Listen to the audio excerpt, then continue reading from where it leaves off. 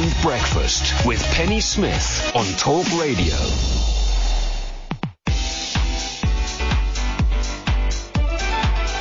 We're now crossing to John Bonfiglio, who's the Latin America correspondent, because, of course, the UK's banned flights from Portugal, Latin America. There's all sorts of issues going on because of this Brazilian COVID variant. John, good morning to you. Tell me, first of all, a bit more about this variant.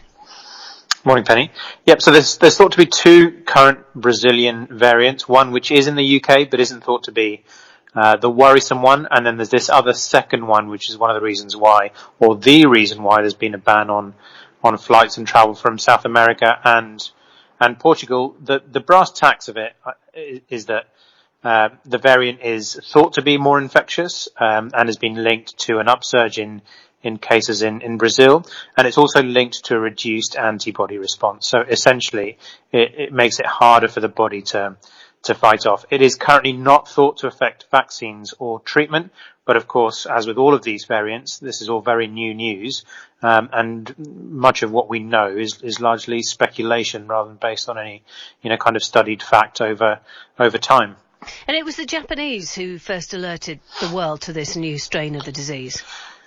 It is. So essentially there were some travellers from the northern state of Amazonas, from Manaus, that went over to Japan and then were diagnosed with COVID, and then this particular variant, and then it was traced back to that state. And it's also why Manaus, the capital of Amazonas, is also currently massively badly hit once again as part of the second wave. I'm sure your listeners will remember that it was one of the worst hit cities in the first wave, where mass graves had to be dug and refrigerated vehicles for bodies and so on had to be taken up to Amazonas. And currently the state has declared a state of emergency. It's essentially running out of oxygen. And remarkably is actually running manual ventilators. So they're actually scheduling medical professionals to actually man and pump manual ventilators because they've run out of electric ventilators. And premature babies and COVID patients are being airlifted out by the Air Force. The current Brazil stats are 8 million infected, a little over 8 million infected, and 205,000 dead, which is makes Brazil the second worst affected country in the world after the USA. And you mentioned that the first time it was a hotspot for the pandemic. Now, to explain to people, Manaus I'd visited it by going up the Amazon River for 3 days.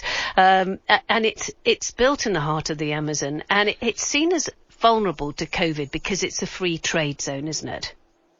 Yeah, absolutely. It's a border point, and actually, much of the history and the inception point of the city was exactly because of that. As you say, in that area of the Amazon, which is massively remote, transport essentially is by river. There's no roads up there essentially, so it's a completely isolated spot, but it's also a key point of contact with the Amazonian countries around it for transport by river. And as a result, there's a fair bit of movement between those countries overland, and it's got that perfect storm of it not just being a crossover point for free trade between those other countries, but also so far away from a Brazilian infrastructure, or there is a Brazilian infrastructure, that it also makes getting anything up there particularly difficult. And also workers. You've got workers living in crowded homes, and then they're mixing with employers who are regular travellers.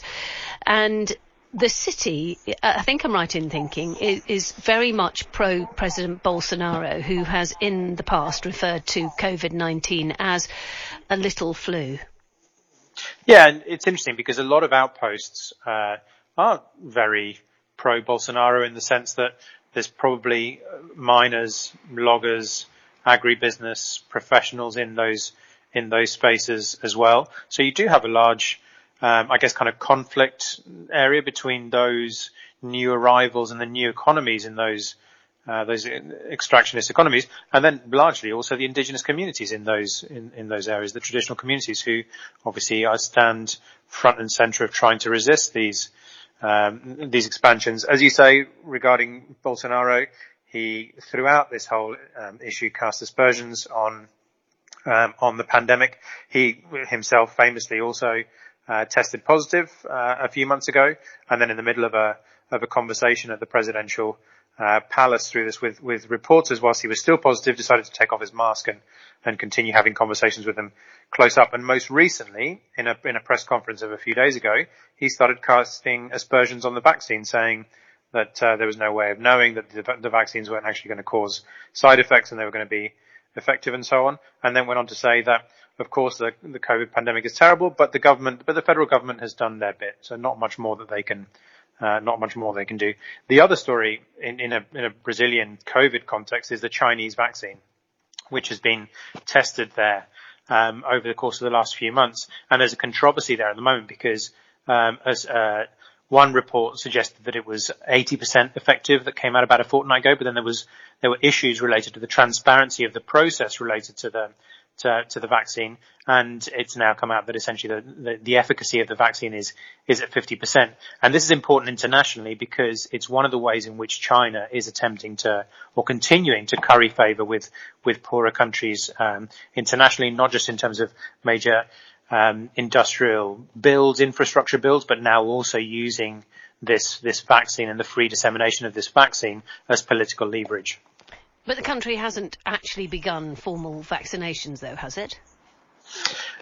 With most countries in Latin America, vaccines are beginning to arrive, depending on what agreements have been had and so on. The most significant agreement in Brazil is with the Oxford AstraZeneca vaccine, most important because it can be stored at normal fridge temperatures and is cheap as well. So in the context of countries that have limited affordability but also have really remote outposts, as with Manaus that we mentioned a minute ago, the transport of these vaccines is the infrastructure around the transport of these vaccines is crucial. So the Moderna and the Pfizer are a little bit trickier for them to move around.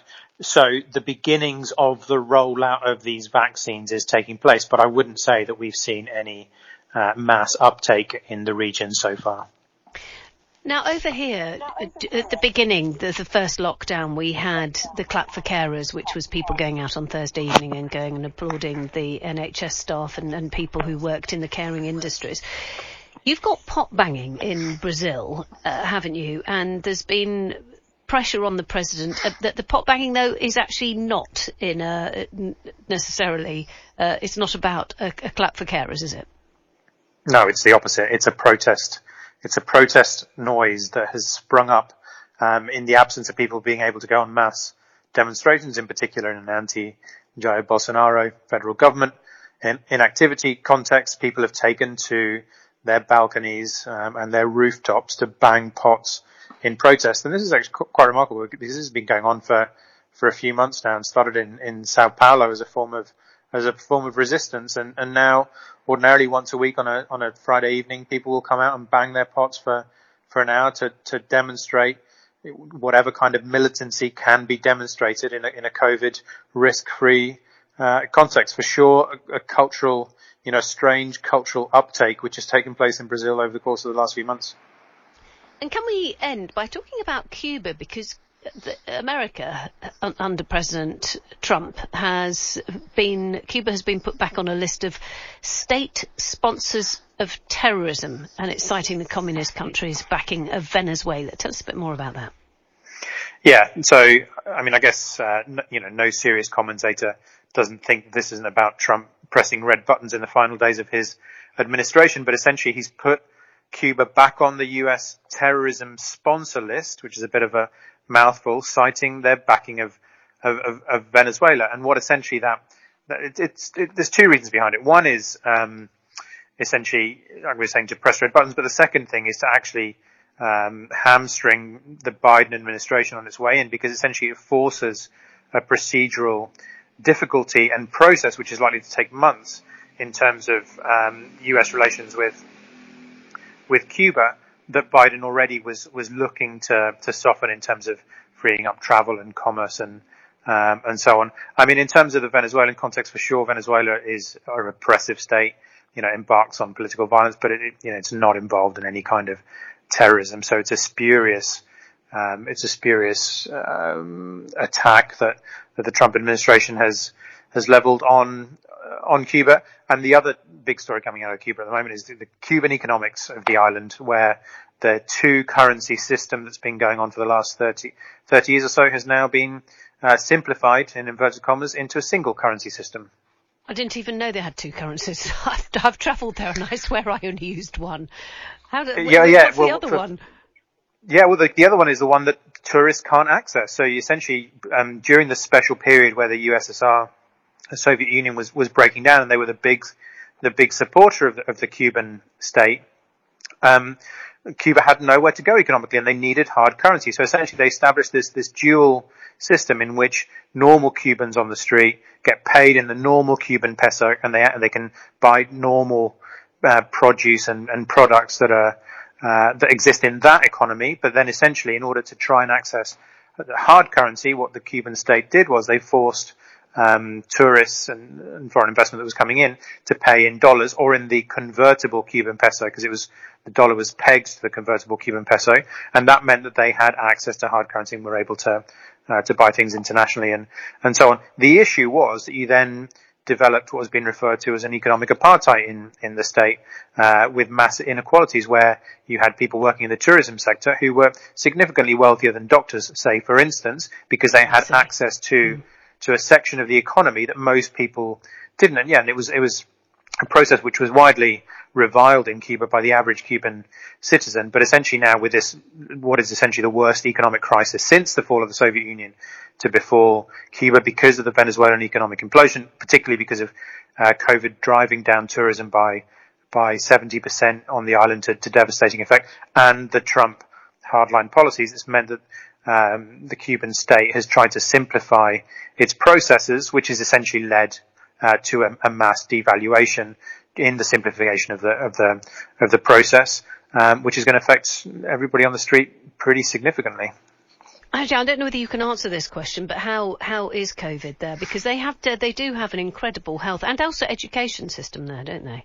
They do, absolutely. And one of the things when you look at how different states have responded to COVID, it's really interesting, because Cuba, hands down, and not just in the region but also internationally, has been one of the countries that has been able to throw the kitchen sink at COVID, with nurses and doctors doing daily visits around addresses across the island, where you've got a designated health visitor that comes and checks your temperature and so on, and largely very few deaths caught early, and not just the state infrastructure that allows them to do that, but also, as you absolutely correctly say, an enviable health service and system which they've had for decades, since the Cuban Revolution, which means that the Cuban doctors are one of the most successful exports that Cuba has, and massively professionalized and massively successful healthcare system. So they've actually been able to control COVID pretty well. I mean, obviously it's an island as well, which assists with that particular context in terms of organizing your borders, but particularly they've managed to really switch on the very best of their systems to control the pandemic locally. So one good news story from the area. Thank you very much. That's John Bonfiglio, their Latin America correspondent.